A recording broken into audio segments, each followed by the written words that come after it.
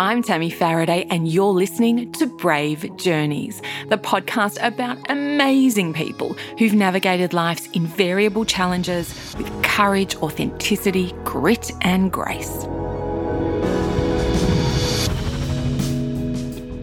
This is a very unique episode of Brave Journeys, my friends, and I implore you to all suspend your disbelief and trust that there is a method to what some of you may reasonably perceive to be my madness. My next guest lived a life that I revile and condemn without question. He certainly knows it. In our email exchanges and telephone calls, I couldn't have been more explicit.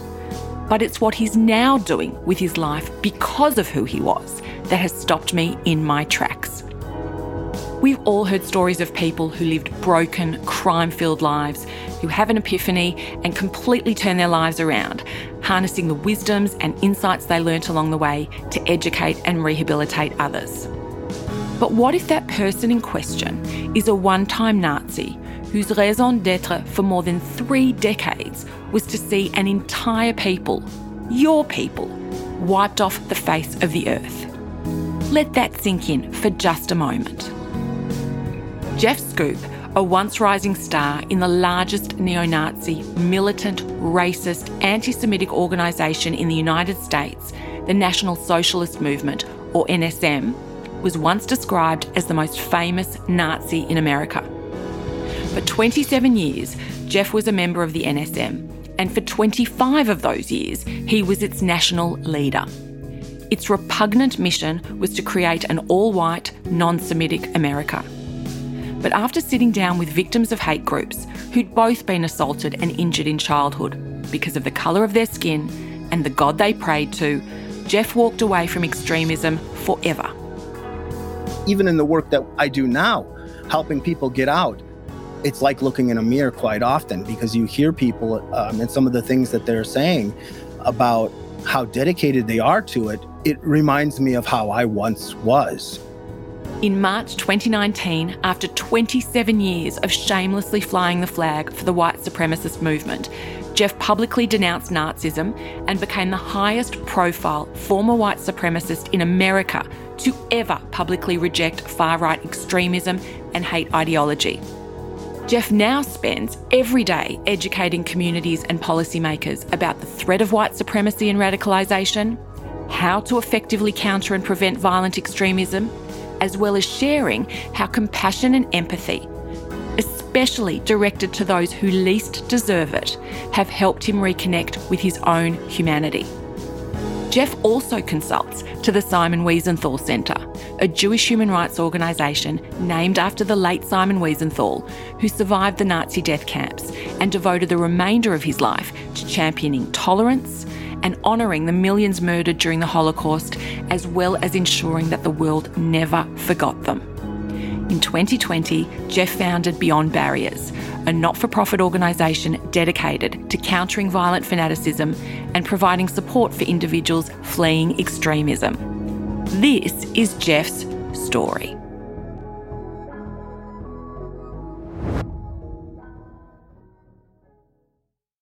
When I initially invited you as a guest, I knew that it would be controversial at best for so many reasons. Mm-hmm. Your past, as I've been very transparent with you about, is something that I despise, condemn, and will never condone, which is why I would never, ever provide a platform to anyone in the world that has Nazi, racist, or malevolent leanings. Mm. So it'll come as no surprise that I needed to know beyond a shadow of a doubt that you truly are who you now say you are, and have genuinely, wholeheartedly and unequivocally reformed. I reached out to the Simon Wiesenthal Centre and I asked them to confirm your bona fides, and I told them expressly that I didn't in any way want to injure you or be insensitive or disrespectful to you if you are in fact who you say you are, but I would never ever forgive myself if I got this wrong. And to my immense relief, I have to say it was a relief, the endorsement that you received from the Simon Wiesenthal Centre as a person who's not only legitimately and wholesalely renounced your past, but who's also committed to devoting the rest of your life to eradicating white supremacy and extremism in all its forms, meant that I knew I could proceed safely and honourably. Jeff, I know that I've shared all of this before today, But it's imperative that this precious Brave Journeys community has no doubts about my intentions and exactly where my heart lies. So having said all that, welcome to Brave Journeys. Hi, Tam. Thanks for having me on the program. And it's an incredible honor to be here. And that's quite an introduction. It's not even half of the introduction. You haven't even heard the introduction. This is just our preamble. Jeff, you are certainly an enigma at best. But I promise to do my very best over the next hour or so to unpack where you come from, what leads you to become who you became, what ultimately transforms you, who you are now committed to being, and the work that you're doing across the United States, if I can say, to atone for the sins of your past and help rehabilitate others from living a life of zealotry and in turn save many potential victims of hate crimes. How does that sound? Yeah, absolutely. That's what I'm doing here with the work I'm doing and working with the Simon Wiesenthal Center. It's about repairing some of the damage done by my past and trying to set things straight and to help others in the process. And it's not just about helping people to leave extremist groups, but it's about the innocent people that could be potentially injured or killed or harmed by people that are radicalized extremists. So it's quite a mission. It's quite a mission. Jeff, you're a native Minnesotan and you're born into a stable, caring family. Unlike many who are drawn into extremism and far-right ideologies, you don't seem to come from a traumatic childhood. Both your parents had good jobs and you grow up in a middle-class home. And yet ever since you can remember, you wanted to be a Nazi. What makes a middle-class boy from Minnesota believe this abject evil? Well, my trajectory of getting involved in the movement was my grandfather fought in Hitler's army during World War II, and my great uncles did as well. And I'm first generation American. My mother and grandparents came over after the war. And I want to preface that by saying my grandfather and family did not encourage me to get involved in this life. In fact, they tried desperately to get me out and to keep me from being involved in it. But it was that fascination with that history where I looked into the movement and sought it out and wanted to be part of it. I wasn't raised to hate anybody or to look down on others or anything like that. That sort of thing was taught after I got involved in that radical organization. Originally, for me, it was the history. As you said, there's a lot of people that get involved because they've had traumatic upbringings, they've had a rough life, they're looking for belonging or a sense of community. There's all sorts of different reasons that people get involved in these things. For me, it was a little different. It was that historical connection and that family connection. So, it makes me really curious. You say that your grandfather and your great uncles fought in Hitler's army, and yet your mother and father did not propagate hatred in the home. So did it sort of stop at the next generation in terms of your parents? Well, I can explain that a little better because my grandparents did not have an affinity with Nazism. They were German citizens. My grandfather volunteered to fight in the Wehrmacht. He was not as far as I know, he was not a Nazi party member. When the war was going on, if you were of military age, you fought is pretty much the way that was. So it wasn't abnormal for them at that period of time to be involved in the war. The ideology wasn't something that I learned from them growing up or anything like that. In fact, my grandfather just passed away a few years ago, but 10 years ago, he had a conversation with me and he said, Jeff, he says, if you stay involved in this stuff, it's going to wind up in one of two places. You're going to be killed or you're going to be put in prison. And that's what's going to happen. I don't know why you're doing this. So that was his way of trying to keep me out of that life. And my parents, in fact, were very, very much against it and tried desperately to keep me out of it. But I just kept pushing, obviously 27 years total, unfortunately, before I got out. Jeff, when you're 15, you travel to Germany to visit a great uncle who, like your grandfather, as we've just mentioned, had also fought for the Nazis. And this is shortly before the Berlin Wall falls. And it's on this trip that you meet your first group of skinheads. What was the impact of that? When I was in Germany at 15, I had met my great uncle. He was one of the family members that fought, and I hadn't met him before. I remember asking my mother, I said, well, how am I going to recognize him at the airport. And she said, you look for the guy with the burned off face because he was blown up in his tank in the Ardennes offensive. So that's how I found him at the airport. He didn't speak any English, not a word of English. That's where I had first met him. When I was over there in Germany, I was going to school with my cousin, who was about the same age as I am. So I was kind of just tagging along with her to school.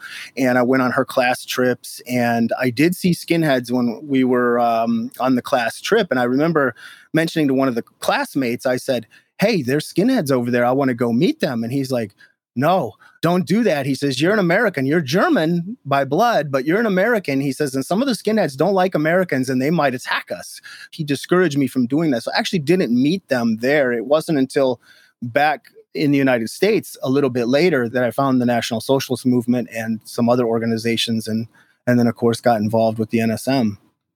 So at 18, you joined what was the National Socialist American Workers' Freedom Movement in Minnesota. That's what it was called then. Correct. And before long, you are enthusiastically attending the group's rallies, holding anti-Semitic signs like 6 million more, which I say with a gasp. But for the sake of thoroughness, we have to cover this. But as a Jewish woman and a human being for that matter, I can't even begin to tell you how distressing it was to investigate your involvement in this hate-filled group. But you know what? We've had a lot to do with each other over the last couple of weeks. And I really want to understand. Because as unpalatable as it is, I really know that we need to understand. Because without understanding, we simply can't expunge the scourge that is extremism. So what exactly was this movement for you? At that age, I felt like, well, that's a lot to unpack in that question, Tam. I do that quite a bit, Jeff. I have to put my mind back in that place because when I look back now, it's like looking back at someone else. When I see video and think back to that time, it's like, oh, I know that guy. It's almost like it was someone else looking back. So I have to think on and how to unpack that a little bit. But when I first got involved, I took in all of it, as much as I could possibly learn. And that's where the hatred and the anti-Semitism and the tribalism is really developed because you're indoctrinated by it. You're surrounded by it. Your whole echo chamber or your whole bubble or like a barrier, you put yourself there. But now you're behind these barriers and you're trapped in this ideology.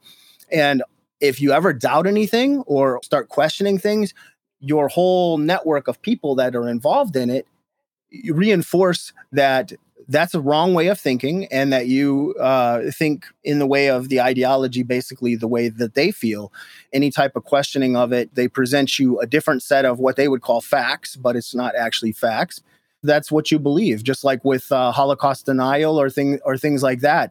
There's two sets of so-called facts. I mean, we know one set is the actual facts. The other set is perceived facts. It fits that narrative. I chose at the time, and the people that are involved in it chose to believe the alternate set of reality, which is not reality, but it's an alternate history, basically. We alluded to this earlier, but isn't it true? I mean, you've got more of an insight into this than anybody. Isn't it true that the vast majority of people who are susceptible to be lured into militant fascist right-wing groups is because there are gaping holes or potholes, as one former Nazi called it, in these people's lives? Whether it be trauma or neglect or abandonment or relentless bullying growing up or poverty or all of the above, people who feel so lost or dispossessed that they want to not only feel something, but they yearn to be part of something.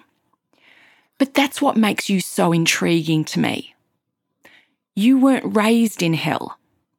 You are incredibly intelligent and articulate. You could have done anything or become anyone. So looking back now, with the benefit of hindsight and now a little bit of space from your past, what was that seduction for you? What was the allure? Well, a movement and a group like this provide a lot of different things for people. And I don't say that in a positive way, but it becomes like your family. One of the things and one of the ways I explain it now is it's a lot like a cult.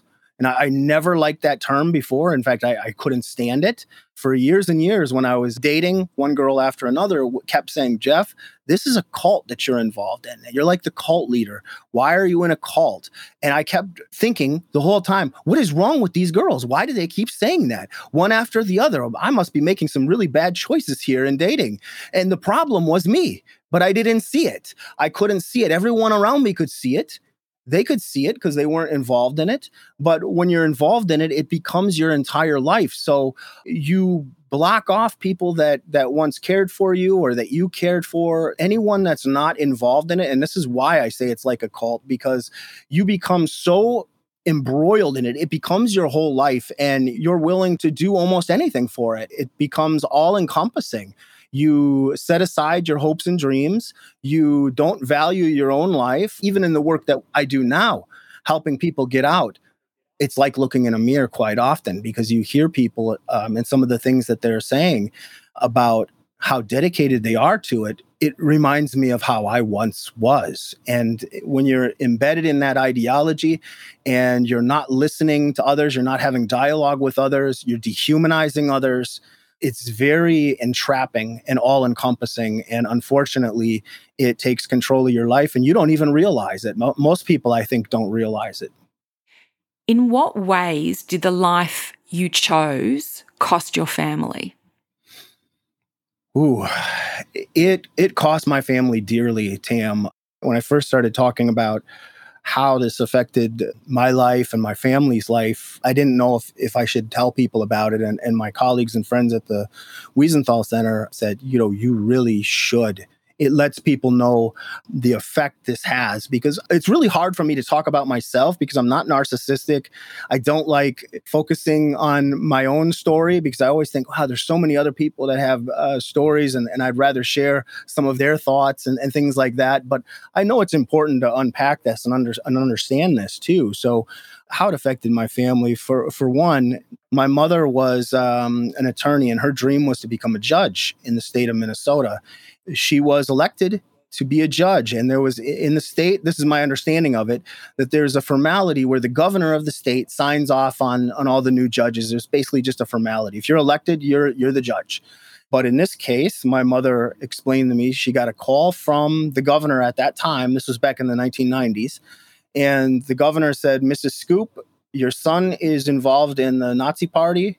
Your father fought in the German army in World War II. We don't think you're fit to be a judge in our state. And my mom was quite liberal and quite, I don't want to say, she wasn't far left, but she was a liberal, left-wing Democrat. So for her, this was devastating. And so that's something that I carry to this day. And it's a heavy weight because my bad choices in life destroyed my mother's dream, and it's a heavy burden to bear. And that's just one example of some of the things my family's been through. My family have gotten death threats over the years, then and now. Wow. It's hard. Look, again, watching you in this iteration of your life, to see the regret and the pain on your face is very humanizing. I feel inordinate compassion, and I feel like I'm on this precipice having this conversation with you because I feel this connection to you, and it's very legitimate. And we have written what felt like theses between the two of us in terms of our email exchange. And I would imagine that would be an incredibly hard, painful reality to think about and to lament. It's also so astonishing to me that you say that your mother, whilst she wasn't far left, she was a left-leaning Liberal Democrat. That's almost beyond comprehension. Well, I think that's because the common narrative for this is that people join these movements, and I've heard people that have come out say it, and they say, oh, I was filled with hate. It was all about hate. I joined because I hated everybody. Honestly, it is not the most common reason why people get involved in it. I did come across those people, and I can say that as the leader of the NSM for 25 years, I came across those people that joined just out of hate. I would say that was the minority of the people that were joining. And whenever I came across those people, the first thing that came to mind was, is this person a sociopath or a psychopath? And I personally think those people are dangerous. Even in my role as the commander of the movement for all those years, those people I kept away from. They're just blank. It's like a blank slate, and you can't read them. And if you can't read somebody, at least in my opinion, if you can't read somebody, there's something wrong there. So yeah, I did come across those people, but they were not the majority. And that's what I think the biggest misunderstanding is of these things. Yes, it's hateful. Hate is a big, big part of it, but it is not usually the reason why people get involved in it. And it is not the all-encompassing be-all, end-all. It's a byproduct of it, basically. A lot of the people that are involved in this, they get involved based on fear. Had anybody told me that, oh, you're afraid, that's why you were a Nazi, that's why you were involved in this, I would have said, you're a liar, you don't know what you're talking about. But that's it. It's all fear-based because they believe that the white race is facing genocide, et cetera, et cetera. So they believe that they're fighting for white people or fighting for their country. So it's not coming from this place where you just hate people because they're different. They hate because they think these people are out to harm them and exterminate them. So it's very easy to hate at that point. Just like what you see ISIS and they're chopping off heads and things like that. You think these people are inherently evil. In their minds, this is an extremist mindset, just like with the far right. Religious extremism or the far left. It's common across all forms of extremism. They all truly believe they're doing something good and noble, even though it's horrific and it's wrong. And there's a lot more to it than just being able to put everything in a box and say, you know what, this person was abused growing up, or this person had this problem. Oh, I know why this person had this problem. No, it's a lot more nuanced and it's a lot more complicated than that. Of course, there is those cases that fit into that box just perfectly.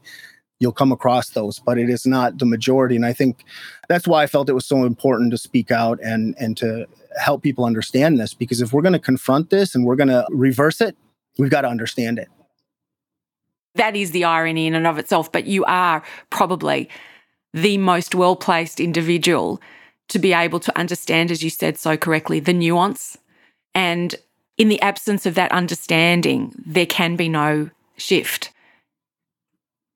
Shortly after you join the NSM, the then leader, Cliff Harrington, steps down and appoints you his successor, and you're only 21 years of age. And your long career at the helm of America's most prominent and, if I can say, reprehensible hate group begins. And under your leadership, the NSM becomes one of the most active neo-Nazi organisations in the United States. During these hate-filled decades, you revile and dehumanise many, but Jewish people are always your principal target of victimisation, and you are absolutely the first to admit that you are a rabid, shameless anti-Semite. I shudder asking this, but why? Ooh, it's something I carry with a lot of shame, regret, and guilt today, because especially with the work that I'm doing now, the Jewish community has been the most forgiving and the most accepting and the most open, and I work probably the closest with them. Somebody was saying the other day, they said, you went from one extreme to the other. And I said, it's not extreme. And they said, no, not like flipping from one extreme to the other, but going from being an extremist to being about peace and love and understanding and that sort of thing. And I said, yeah, I guess that is pretty extreme. I just wouldn't have put that label on it, extreme, because when I think of flipping from one extreme to the other, I think of going from far left to far right or to religious extremism or something like that, which I don't do. The folks that do that have not de-radicalized. They've just switched. They've just switched their form of extremism to something else. So they haven't done the work. They've taken the easy way out and just flipped to the other extreme. But as far as anti-Semitism and why, that's the age-old question. But it goes back into this deep-seated hatred. It was something that Nazi Germany pumped down people's throats, and it was old anti-Semitic tropes. People in the movement just swallowed it whole. I mean, we believed the Jews controlled everything. Friends will joke around about it or something like you could spill your glass of water and say, oh, it was the Jews.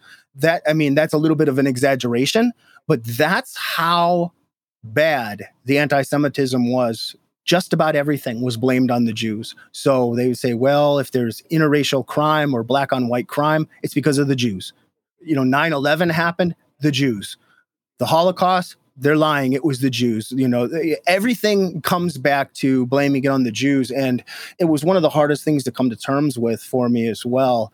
As I was going through the de-radicalization process, I felt like I'd let go of the racism and most of that for quite some time, even before I left. But the anti-Semitism stuck. It was the hardest thing to get past. And getting past that was engaging with the Jewish community, meeting with the Jewish community, having dialogue, working specifically with the Simon Wiesenthal Center, and Rick Eaton had come out immediately, like within 2 days of finding out that I'd left the movement. It came out to meet with me, having those conversations and learning, just basically learning. So it was like everything that I was preaching when I was involved in this stuff, I would be billed as an expert on the Jewish question or things like that. And it was like, wow, for such an expert, I was so wrong. You know, like when you're a little kid and you're in school and you have, I don't know if they have it over there in Australia, but here they have something called opposite day, where you wear your shirt on backwards and everything's the opposite. It's just a fun thing for the kids. So when I found out that what I believed about the Jewish community was wrong, it felt like opposite day, because it was like everything that I believed or I thought that I knew was wrong. The Jewish community and even the Jewish faith is based on redemption. There's stuff about healing. There's stuff about human rights and humanity and love and compassion and all these things. And it was just the opposite in the movement. They didn't believe any of that. They thought it was lies. So apparently I don't stereotypically look Jewish, and my surname doesn't scream Jewish because my father changed his name when he left Hungary. But I've heard anti-Semitic tropes all of my life. But people didn't necessarily know that I was Jewish when they were spouting this vitriol. And I remember this one occasion where, I mean, there's so many I could recount, but there's just one that really sticks in my mind, and it wasn't the worst of what I'd heard. But I was doing telemarketing at 18 to pay my rent. And I went at the smoke break that my colleagues had, and I went and bought coffees for everyone. And I came back with this tray of coffees in my hand, and I can promise you, Jeff, I wasn't flush with funds at that stage of my life. I think I had 3 jobs at the time and was studying full-time. And I brought the coffees back, and someone dropped some money. And another colleague went to pick up that money for the person who dropped it. And a third person said, "Why are you being such a Jew?" And I was really taken aback by that. And you have to understand, I was in a crowd of a lot of people, and it was very confronting, and I wasn't very confrontational. I was the opposite. But I thought in that moment I have a choice. My choice is to say nothing. My choice is to say something. Or my choice is to be as compassionate and as peaceful as I can be, but re-educate this group of people in the most loving way that I can do it. I chose number 3. And it was an instant decision. And so I said to the person who'd made the comment, I said, "What do you think of me?" And for her, it was completely out of context because that was just a throwaway line. You know, we get imbibed from such a young age with racism every single day. We don't even know we do.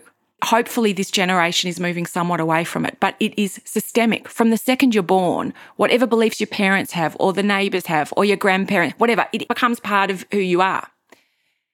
And so I said to this girl, "What do you think of me?" And she's like, "Sorry?" And I said, "Do you think that I'm stingy? Do you think that I'm miserly?" And again, she hadn't made the connection between what she'd said and the questions I'm asking her. And she goes, "Are you crazy? You've got 15 coffees in your hands for everyone." And I said, "But I'm Jewish." And in that moment, you see the face change, because from the belief that she'd had to having it actually legitimately challenged by the most inane of deeds, changed that woman's perception that day. Now, I don't know what she went on to do with her life, but I hope it had some resonance. It wasn't over the top, it wasn't loud, it wasn't aggressive, it wasn't militant. I wasn't shoving something down her throat. I just wanted to show her in the moment that you have this perception of a people, and I am hopefully an example in this moment that I don't behave in that way. So therefore, your proposition is completely debunked. You destroyed that stereotype is what you did. And you did it with compassion. You did it with dialogue and basically answering, blowing away that stereotype without even realizing it. And that look on her face it said it all. Well, I've seen that look on your face, and I'm going to get to that very soon. Of course you are. Because that was one of the most remarkable things I've ever seen. But at one point, you even try to establish a white ethno-state in Leith, North Dakota. Tell me about that. Your investigative journalism research here is phenomenal. Like you really have a handle on this stuff. So Leith was this little town that was basically I don't even remember the population, like 20 people maybe. It was very small. It was almost like a ghost town. There was like just a couple of buildings, a couple of houses. An associate of mine went and bought up some of the properties. He was staying out there and encouraging other families to move there. But the idea is to take over the town by population, have people move there, run for elections, become the mayor, become the city council, things like that, and basically take it over and start a white ethno state, or in this case would have been a little town. But the far right movement, the extreme far right, has long had these ideas about having their own little section of the country. Some have called it the Northwest Imperative, where they want the Northwest section of the United States. Others would say, no, we want the South. And these movement groups, they all argue amongst themselves. So nobody can have a coherent plan as far as what they want to do, because as much as they argue with the rest of the world and hate everybody, they also hate each other. Hate's a strong word, but dislike each other, and they fight amongst each other. And there's violence between a lot of the different groups as well, even over religion, over politics, over you name it. Jeff, you had spent your adult life in the movement. In the quiet moments when no one else was around, neither your minions or your minders, how did you face yourself? Or was that even a question that you grappled with ever during your time in the movement? Towards the end, when I was really struggling with getting out, I faced that quite a bit. But earlier on, when I was fully radicalized, it wasn't a question of that. Now, I remember an ex-fiance of mine, she was not into the politics, but she wanted to go and see what was going on and things like that. The way she referred to it, I think this is what people would find this interesting. She goes, who you are at home and who you are in the movement functions is like two different people. When you get behind the microphone and you're giving a speech for the movement, she goes, it's like snapping a finger, like a light switch came on.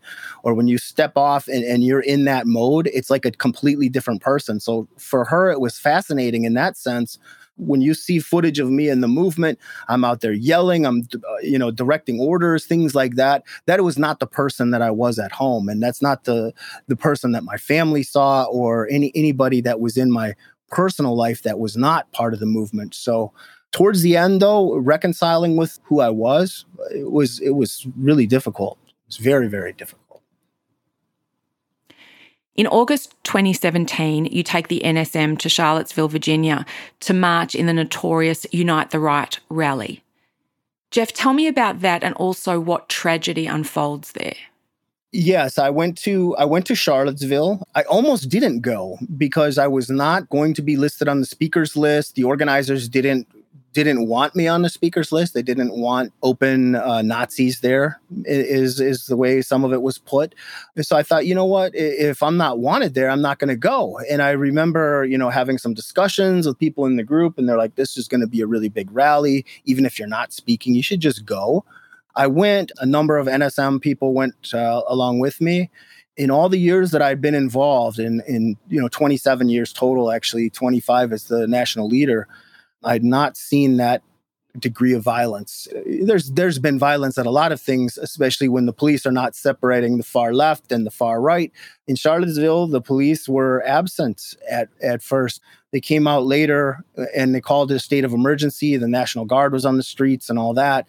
But at first, the police were nowhere to be seen, which was very strange going into that, especially considering the vast numbers of people on both sides, on the right and the left. And then peaceful protesters and stuff in between too, getting caught in between some of this stuff that was going on and the violence and things of that nature. And the night before in Charlottesville, there was a torchlight event. I wasn't at that. I didn't attend that, but I was at the daytime rally that was there. And then after with the state of emergency and the National Guard were out on the streets, I was on my way out of town already, leaving the event, had heard that a car accelerated and ran into a crowd of people. And I learned that a young woman lost her life in that car attack, and it was horrifying. 1 month after this rally, 10 Charlottesville residents file a civil suit against the NSM organisers, naming you as a co-defendant. And they drew on a statute known as the if I'm correct, the Ku Klux Klan Act of 1871, which gives the president power to combat white supremacist organisations. And the lawsuit accuses the Unite the Right organisers of conspiring to commit racist violence. On November 23rd, 2021, you are already out of the movement, but a federal court in Virginia found both you and the NSM, along with a slew of other defendants, guilty on charges of civil conspiracy. What did the findings of that court case do to you personally? Well, I mean, it's a complicated thing to break down, because a lot of people, when they think about that case and they think about Charlottesville, they think about it as like a criminal case. In the criminal case, they had some criminal cases in Charlottesville as well from fighting and the violence that took place there. And a number of people are still in jail or prison from that in particular. So I want to clarify, just for the listening audience, that I was not charged criminally in anything like that. It was a civil lawsuit that I was charged under. So basically, the leaders of most of the groups that they knew of that were in attendance, with the exception of certain individuals, for whatever reason, were left off. Most of the prominent leaders that were there that had attended were part of that lawsuit. So I was sued in that lawsuit and lost the suit along with everybody else. It was pretty complicated because here, I'm speaking out as of 2019, and now I'm still having to defend myself in a civil case and next to people that now view me as a traitor and hate me for what I'm saying, speaking out against racism and hate. So actually, because that lawsuit was going on, one of the things that was going through my head at the time, because I had already wanted to leave sometime before that, but I just didn't have the courage to do so, I guess you could say, which I really don't like saying that either, because I see myself as a pretty courageous, non-fearful individual. But I think that's the only way you can break it down. I didn't have the courage or didn't have the strength at the time to break free and leave. So one of the things that I said to my friend Dia Khan, one of the very few people that I was talking to about leaving, I said, I don't know if I can leave now because of this lawsuit. This lawsuit is going on, and I don't know if I should leave, because I leave my whole life. Everything that I was doing before, my income, my job, everything was involved with the movement. So I'm glad I did. I'm glad I did walk away at the time, and I'm a little angry with myself. I'm quite angry with myself that I didn't leave sooner. But these were some of the things that I was mentally going through and having to unpack and decide, like, should I leave now? Should I leave later? It was a pretty harrowing ordeal to still be involved in that on the other side, because I don't need or deserve people's sympathy or anything like that. But I think they don't unpack these things, and they think, how do you do that? The people on the far left hate you because you were a Nazi all these years. And then a lot of the people in the middle do too, rightfully so. And then on the far right, the people that were backing you for all this time, now they hate you worse than anything. So where are your allies? Where are your friends? Where's your support network? So I was facing a lot of this stuff almost entirely alone in a lot of ways. And it took a lot of strength. But like I said, I'm not saying that to earn sympathy or anything like that from anyone. It was just some of the many complications that I faced, and it was hard as heck. It was hard. When do you first begin to have doubts about the cause itself and the beliefs you not only maintain personally, but espouse so malevolently and so publicly? As far as pinpointing a time, it's tough to say, but it was definitely after I moved to Detroit. A lot of times I'll say Detroit had a part in this, in the de-radicalization process. I'm from Minnesota originally, so Detroit, Michigan is a city that's predominantly other races. I was going to say minority, but they're actually the majority here. So white people are the minority. So anytime that I was out and about doing different things, I would meet people of all different races and things like that. So sometime after I moved to Detroit, those ideologies started breaking down. And I moved here in December of 2007, and I've been here ever since, but it didn't happen right away. It was when I first got to Detroit, I felt like culture shock. And then it was like, why am I fighting these people? We have more in common than we have differences. And we're all struggling in the same ways. So that started breaking down here, probably more closer towards the time before I left. I'd say if I had to pinpoint a time, I'd say around 2016 somewhere. maybe 2015, that time period. So Dia Khan is a remarkable Muslim filmmaker. She is as beautiful as she is brilliant, as she is gracious, as she is composed. She's one out of the box. She's something special. And her extraordinary Emmy Award-winning documentary, White Right, Meeting the Enemy, is one of the most, genuinely, Jeff, one of the most profound pieces of filmmaking I have ever seen. Why did you agree to sit down with this remarkable Muslim woman and be interviewed by her in the first place, considering you were the commander of the NSM? That's a great question. I had been in all kinds of films, documentaries, news articles, and things like that for years and years and years. So being a part of another documentary was just day to day in my role as the commander of the NSM. We knew that whenever we were doing films, it wasn't going to be anything pro NSM, but in our mindset, that cult-like mindset, some people are going to be able to see through this propaganda of this film or any film, that we're appearing in, and we'll find recruits out of it. So that's why we agreed to it. That's why I agreed to those type of things. What I didn't realize is that by meeting Dia Khan, I would make a lifelong friend and someone that would help me to see the humanity in others. So she called me up and said, I'd like to meet with you. At that point in time, she had not met with anybody in the movement.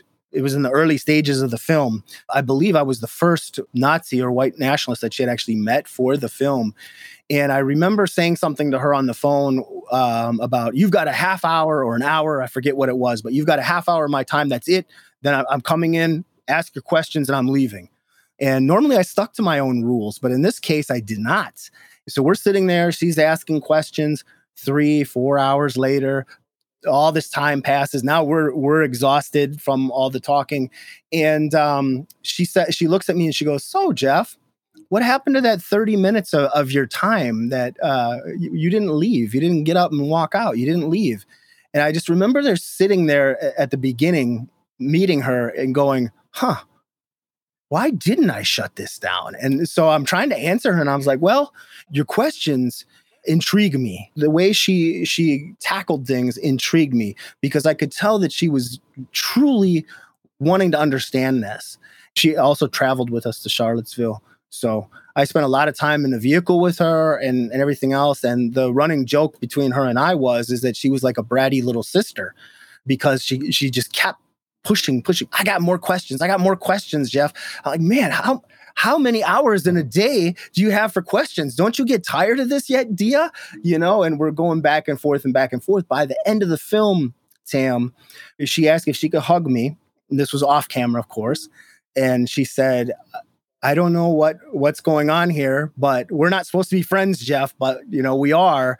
And I said, I want you to know, Dia, I said, you've got a brother for life in me. And I mean that. And we're just both like, whoa. I think you've rendered me speechless. Takes a lot for that to happen. Oh my goodness. I've got to ask you this. I didn't think about this before, but I do want to know, how did your minders or your minions, as I've mentioned before, feel about you spending this much time with a Muslim woman, even if it was for the sake of how you'd rationalised it as being a propaganda vehicle for you to be able to recruit people? How did they feel about it? Because I was the national leader, I didn't get a lot of pushback from people. Like the NSM was set up like a dictatorship in a lot of ways. There wasn't voting. There was a strict and rigid chain of command modeled after like the military in a sense. There was ranks, there was positions and things like that. So if somebody had a problem with something, they would have to use the chain of command. Or of course, I had a handful of advisors and people that had been with me for 20 years or for a very, very long time. Those folks would speak openly, privately, not in front of people or anything, but they would speak openly, share their concerns or things like that. But I wasn't the only person that left. During the course of the filming, there was a couple other high-ranking guys from the NSM specifically that had left from their dialogue with Dia Khan in particular. But there wasn't a lot of pushback at the time. But after the film came out, I was still involved at that point. And there was a few people that said something like, boss, you look soft. you look soft, like she got to you, like she, because the cameraman zoomed in on my eyes and all that. And Dia even told me before the film came out, she said, she goes, Jeff, she goes, there's one thing in the film you're not going to like.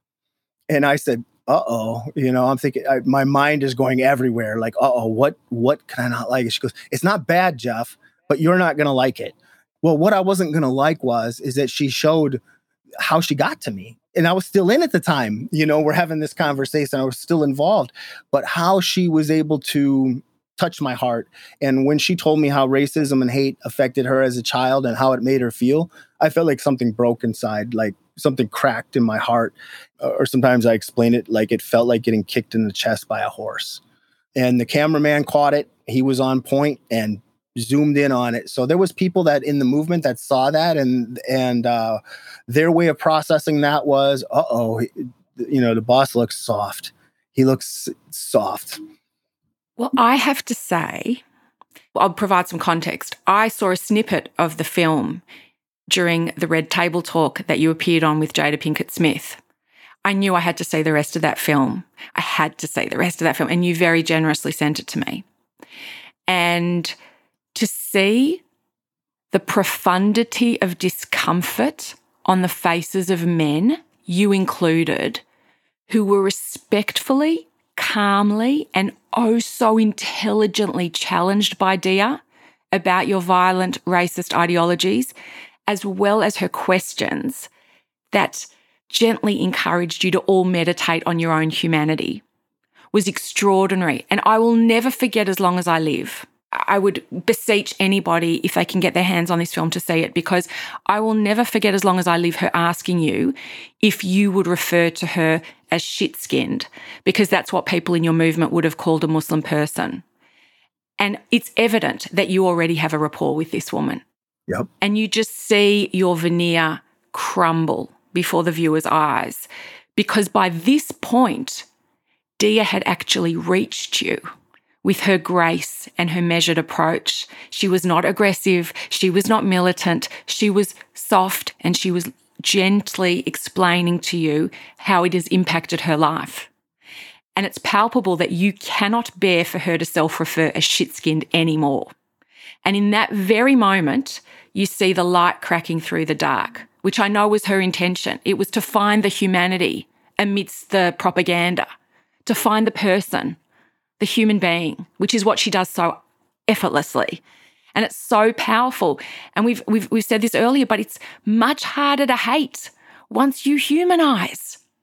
And you see a lot of men who are very senior in the movement, not as senior as you, who really can't cope with that cognitive dissonance. The head of your PR who leaves the movement at the end, who also is asked very gently, very softly by Dia, so if you created a white ethno-state, you would necessarily have to evict me. And he looks at her and his brain can't quite assimilate it. And he says, but you're my friend. And you can see the risk he's even taking by sharing that truth with her. And then he says something like, because he has to try and rationalise it in his brain that is clearly tormented at this point, and he's like, well, you were raised in the West.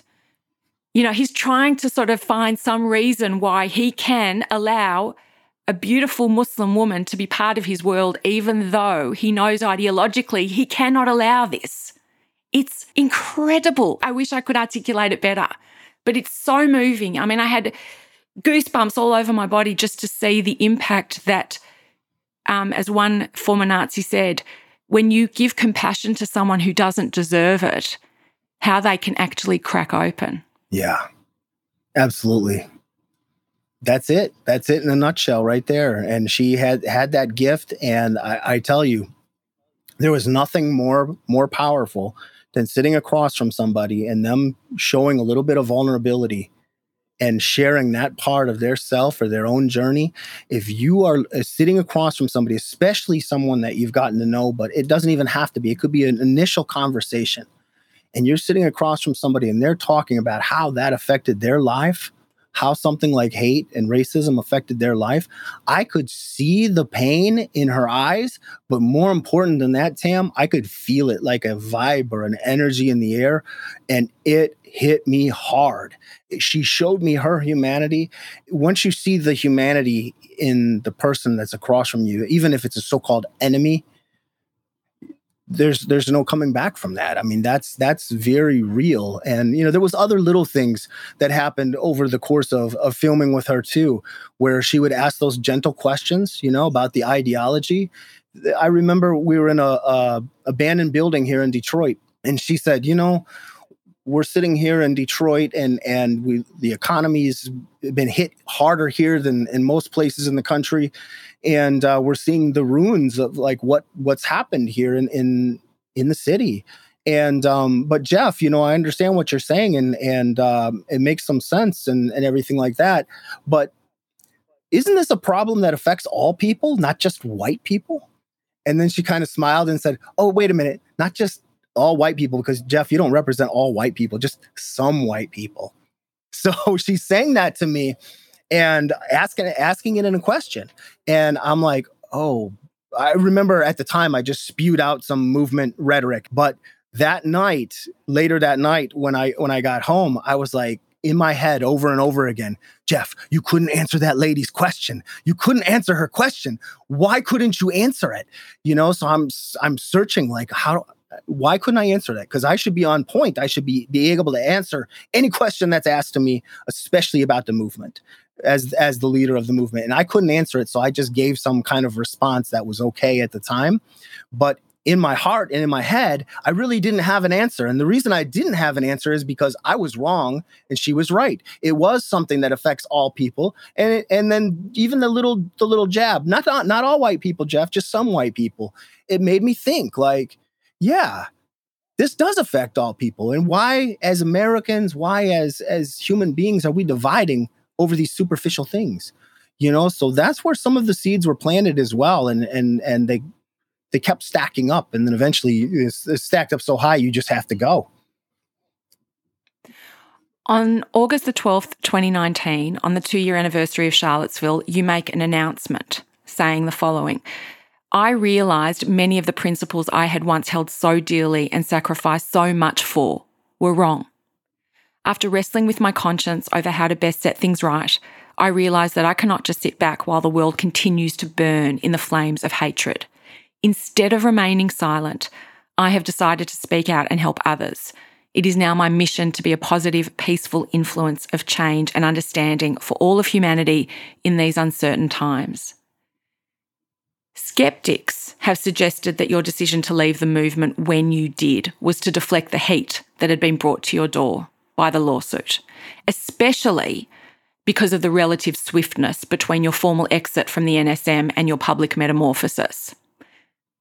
What do you say to that, Jeff? Well, I'd been sued before. You don't leave and change your whole entire life of 27 years because you've been sued. It just, to me, that whole idea doesn't make any sense. Yeah, the lawsuit was not something that anybody would want to deal with. I mean, I certainly didn't want to deal with it. And it was even more difficult to process and all that because I had left and all that. So I left in March of 2019 and I started speaking out in August. I felt like I was ready then to start speaking out, but it didn't really have anything to do with the lawsuit. They're two separate instances.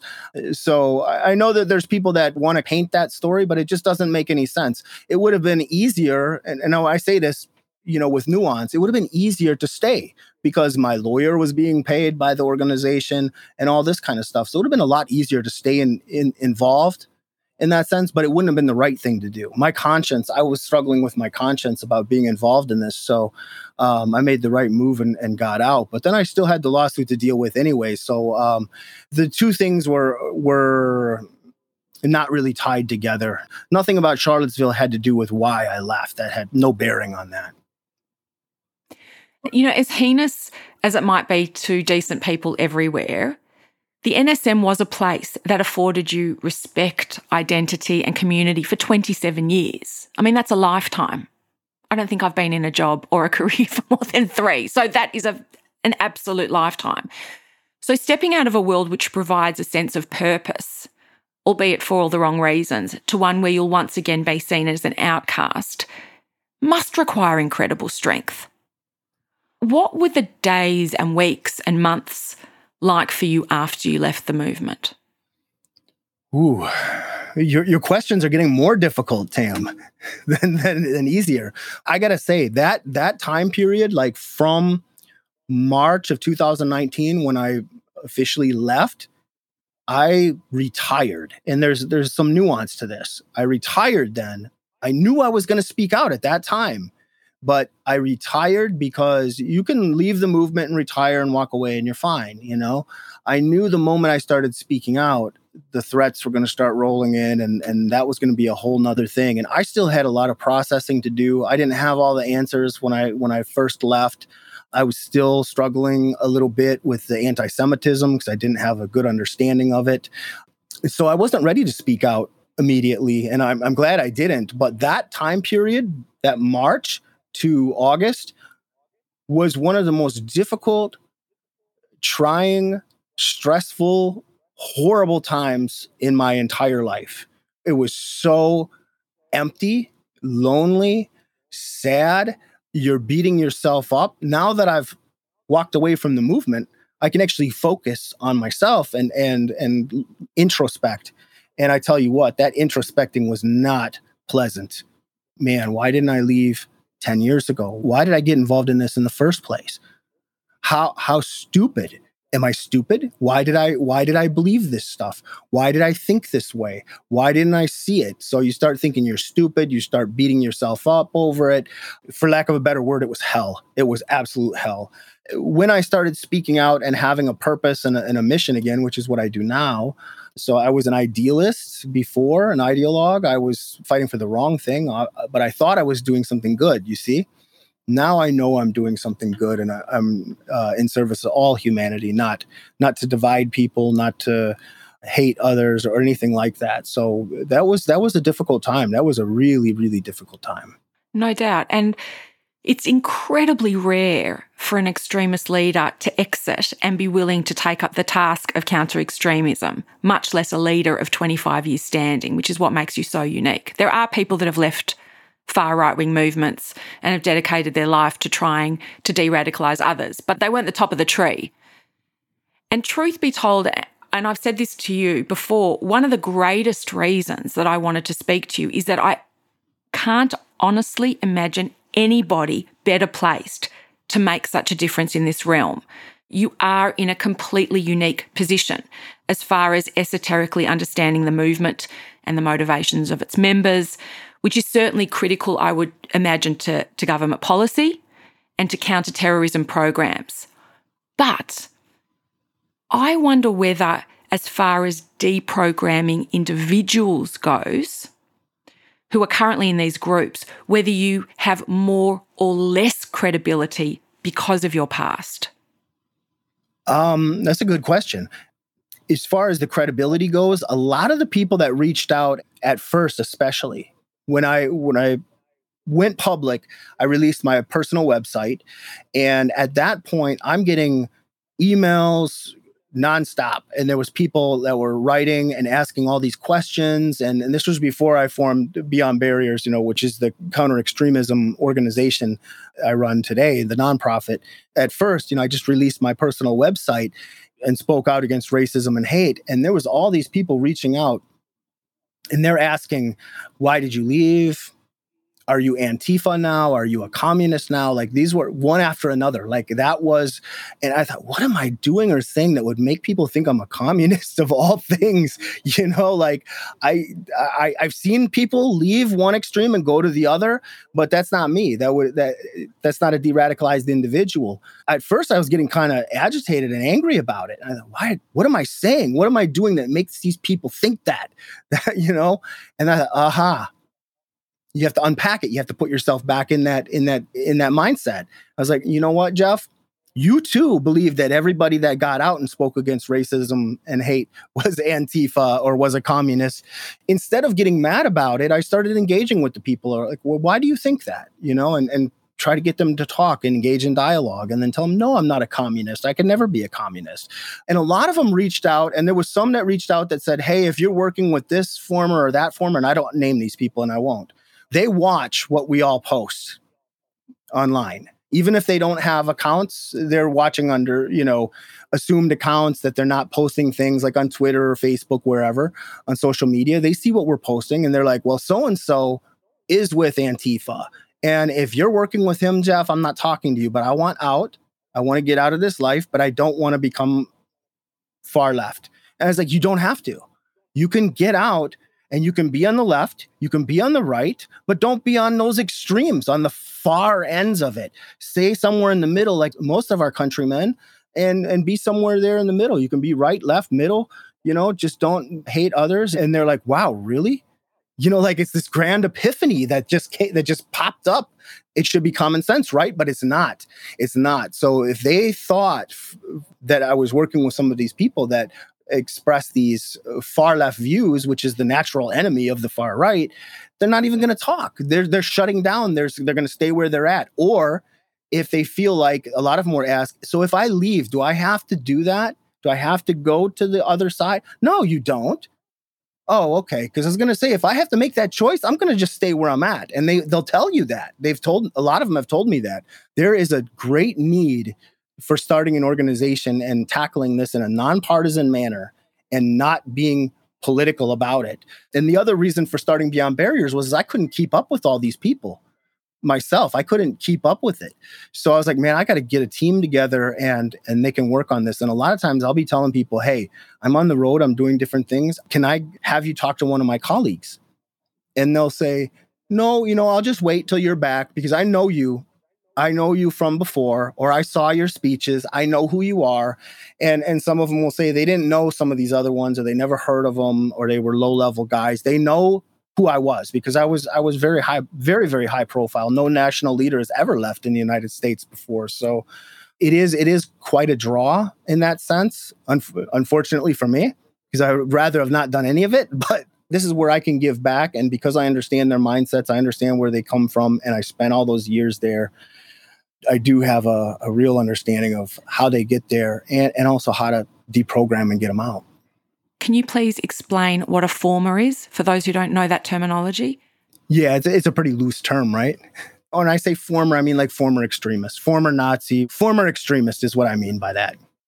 If you were sitting in a coffee shop with someone and there was an extremist, far-right extremist sitting at the table next to you and you engage in conversation, what I'm trying to gauge is whether or not they would think you had more or less credibility because you left that movement, in the sense that, as I said, governments will believe you and policy programmers will believe you because you have a knowledge that they will never have. But an individual, would sort of the instinctive reaction be, if you were actively trying to deprogram, is my point, not if they're actually approaching you. If you are actively trying to deprogram somebody or reach somebody, would the argument be, well, who the hell are you? You just walked away from the movement that you led for 25 years. What credibility do you have? Well, that's really not the way it works. I mean, we did engage in some of that where, you'd go out and you would try to talk to people that are embedded in it, that are still really in the thick of it. And it doesn't work very well as far as that goes. And in their minds, somebody that's really embedded in that lifestyle, those of us, all of us, not just me, but all of us that walked away and that speak out, were traitors to them. So they would have to get past that and understand that we're not going to hate group meetings and being like, hey, guys, come over here and talk. It doesn't work like that. That's not going to work at all. You have to have a one-on-one dialogue in these conversations. And there's some people that just are not willing to have it, or they're not ready to have it. So unfortunately, we can't reach all of them. But if someone starts questioning things, or even if they're just curious, I've had people that have reached out. There was one individual, and he emailed through the website, through my website, and he said, I'm a big fan of all your speeches, and I've watched them for years, and back in the 90s. And I'm thinking, oh God, what is this guy getting at? Like, I was like, he emailed through my website. Like, did you not read a word on it or anything like that? So I wrote him back and I was like, well, hey, thanks for the kind words about my speeches and stuff. But I got to tell you, I'm not involved in that anymore. And you should really read my website. Like I'm in peace building now and you should really check it out. And the guy wrote back and he says, I know. He says, I just didn't know how to start the conversation. I didn't know what to say to you. I didn't know what to say. So I already knew. I already read your site, Jeff. I just didn't know how to approach you. Wow. Jeff, you visit a synagogue in Skokie Valley in February 2021, which was a life-changing experience for you. I want to understand how you assuage the understandable misgivings and confoundments, particularly of the Jewish community, who were the target of your principal rage, bile, hatred for so many years. How do you turn that around? And what was your experience in this synagogue?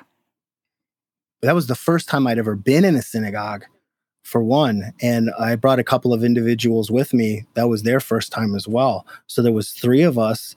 Another former extremist that had invited us. So TM Garrett, a friend of mine, and TM and I were speaking there. But it was a amazing experience, Tam. It was life-changing for me because I was so nervous, like beyond nervous. I don't even get anxiety, but I had anxiety that day. TM, he had spoke at synagogues before, and he's asking me all these questions because he was like, afterwards, he goes, do you feel better now or worse? And I said, what are you asking me, TM? And he goes, do you feel worse about who you once were after the experience today? And I said, oh, yeah, yes. Because the rabbi that was there, he was like talking about us like we were heroic for the work that we were doing and that it was so important. And I figured there's got to be some people in here that are just going to rip into us, for who we were. It was really difficult. And instead, people were engaged. They came up. I got more hugs that day, I think, than at any time I can remember in any location ever. More hugs that day from the Jewish community. And they just kept, the ladies and different people just kept coming up and saying, is it okay if I hug you? I would like to hug you. And it just blew me away. It just took my breath away, the kindness and compassion. And it was like, wow.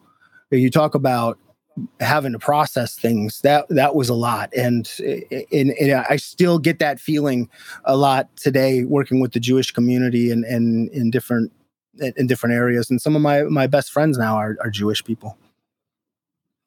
Which leads me to ask you about Beyond Barriers and your work now with the Simon Wiesenthal Centre, because you are surrounded by people who were once your perceived enemies.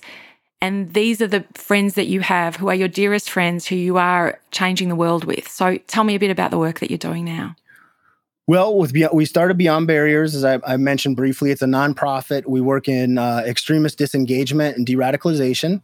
And I also work as a consultant and a public speaker with the Simon Wiesenthal Center. I'm also a public speaker for Conscious Campus, which goes into the schools and things like that. And that's a passion of mine as well, because I feel like if we can get into the school systems and get more opportunities to be able to talk to the youth, whether it's high schools, colleges, so on, we can tackle these things when people are young so they don't get involved in organizations like I and so many others had gotten involved in it, and try to whittle away at some of that fear that we talked about earlier about how they're afraid of different things. They're afraid that the white race is going to be wiped out and all these different things that they're afraid of, and show them that these communities that they're vilifying and that they hate are really no different than them. So sure, there's different customs, there's different religious practices, little things like that, but these people are really no different.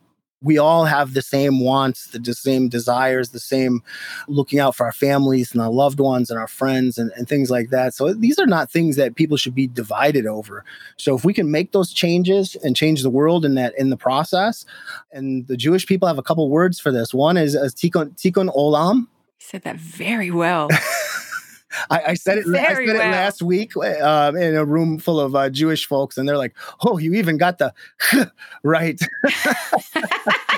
Well, you've put that in an email to me, so I've seen you write it before, but I haven't heard you say it before. That's right. Wonderful. So tikkun olam is the concept of healing the world. Yeah. It's repairing the world. And, there's another precept in Judaism, which is about not embarrassing someone for their past. that was also a tightrope that I walked today, because I knew that it wasn't appropriate not to recognize your past, because your present makes no sense in the absence of it.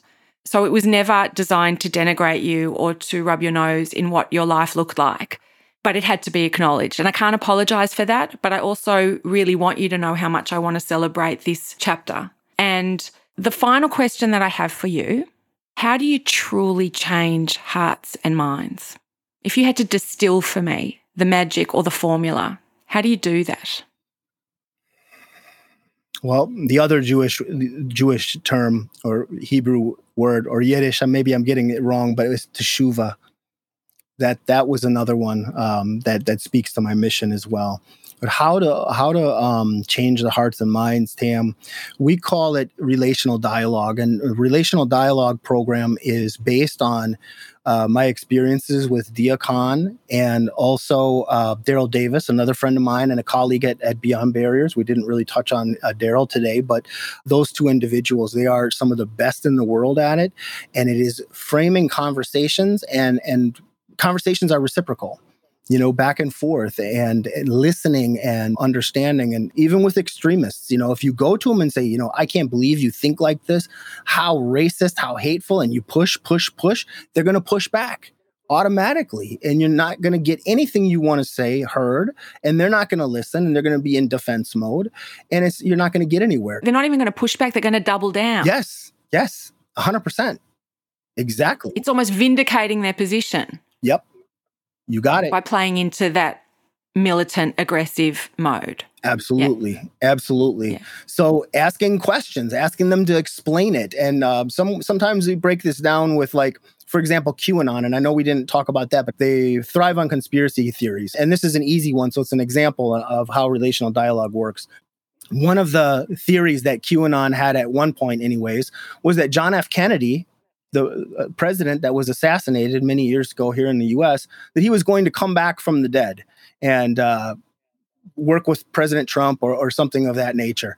We all know John F. Kennedy is not going to come back. He's really dead, unfortunately, and it was really sad what happened. So instead of going to a QAnon person that believes in this stuff and go, how can you believe that? You're an idiot. Instead of doing that, you go, okay, so why do you think JFK is coming back? Or how does that work? And be curious about it. This is how Dia Khan and Daryl Davis got to me, and it works all the time. We're using it all the time. So get them to explain it. So if they're going to sit there and explain how someone's going to come back from the dead and maybe not be a zombie or something like that, how do they explain that? So you have to ask from a point of curiosity and be able to listen, and then whatever their answer is, then you can pose it back to them and go, well, okay, I understand what you're saying. Don't necessarily agree with it, but how about this? And then start posing questions in different ways. So they're probably not going to say, you know what, you're right. It's not true. That's ridiculous. But they're going to go home that day or that evening, and they're going to think about their answers. And they're going to go, wait a minute. Why am I believing this stuff? It's not real. And that seed is planted. So it takes time, but you got to be like a Johnny Appleseed and plant those seeds. And sometimes they'll grow into a great, a mighty tree. Just tell me quickly, because we didn't talk about Daryl. Can you just tell me who he is and what he means to you and his involvement in Beyond Barriers? Yeah. So Daryl Davis was someone that I'd met just before meeting Dia Khan, actually, just a number of months before that. And also for his film, Accidental Courtesy. So it was another case of meeting somebody through a film. But the background on Daryl Davis, and I always forget this because I don't refer to people typically as their race anymore. So I'll start talking about Daryl, and then I won't say Daryl's black because he's just a friend. I don't see him as Black Daryl. He's just Daryl. So, but when I met him, he's a famous musician. He lights the piano keys on fire. He played with Chuck Berry, Little Richard. That's what he does. Like, he's known for his music and his piano playing and singing and all that. And he's a phenomenal musician. He can play guitar and everything. If you ever get a chance to see him, anybody in the listening audience, check him out. He's awesome. Daryl is widely known for walking over 200 people out of the Ku Klux Klan as a black man. That's pretty extreme, right? So he uses the same method or similar methods that we do and what Dia had used to reach people and to connect with them. So when I met Daryl Davis, I was in full movement mode at the time. And Daryl and I speak. He works with us at Beyond Barriers. And when we speak, we'll tell people about this story when we're out. But when we met, and Daryl will say, we're sitting there talking and getting along like friends. And then all of a sudden, that light switch that I mentioned earlier in the conversation, that light switch flipped on, and I went, I'll fight to the last bullet for my people, blah, blah, blah, and a little clip of that I think is in his film. But I had to forget for a minute that I'm talking with somebody that I'm really getting along with and having this great conversation with about music and all these different things. He just has a way with people. He has a real gift, just like Dia, of being able to reach people in even some of the most extreme circumstances. Black people do not end up at Klan rallies, but Daryl Davis has.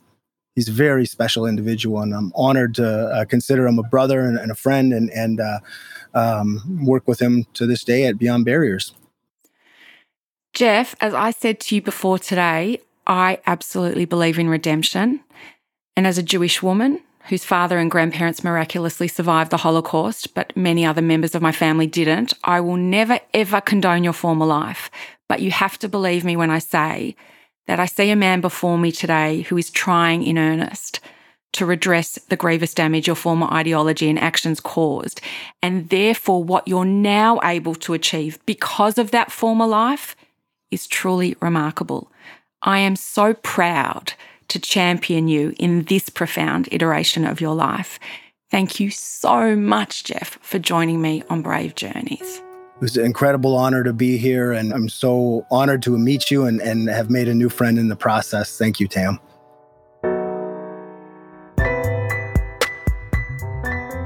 It was wonderful to have you join us today. The brave journey of my next guest is simply extraordinary, and I'm sure you won't want to miss it. Brave Journeys was created, hosted, and executive produced by me, Tam Faraday. But I couldn't do this without my wonderful audio editor, Zoltan Feccio, and a very special thank you to George Weinberg and Ursula Ferguson. Please join me by subscribing to Apple Podcasts, Spotify, or wherever you enjoy listening to podcasts. And if you love the show, please don't forget to tell your friends and family about it, rate it, and leave a review. That's what keeps us on air. Ask me any questions or let's chat about the episode on Instagram at Tam Faraday. That's TamFaraday. I'm Tam Faraday, and I'll see you on TammyFaraday.com. That's Tammy with an I. See you next week.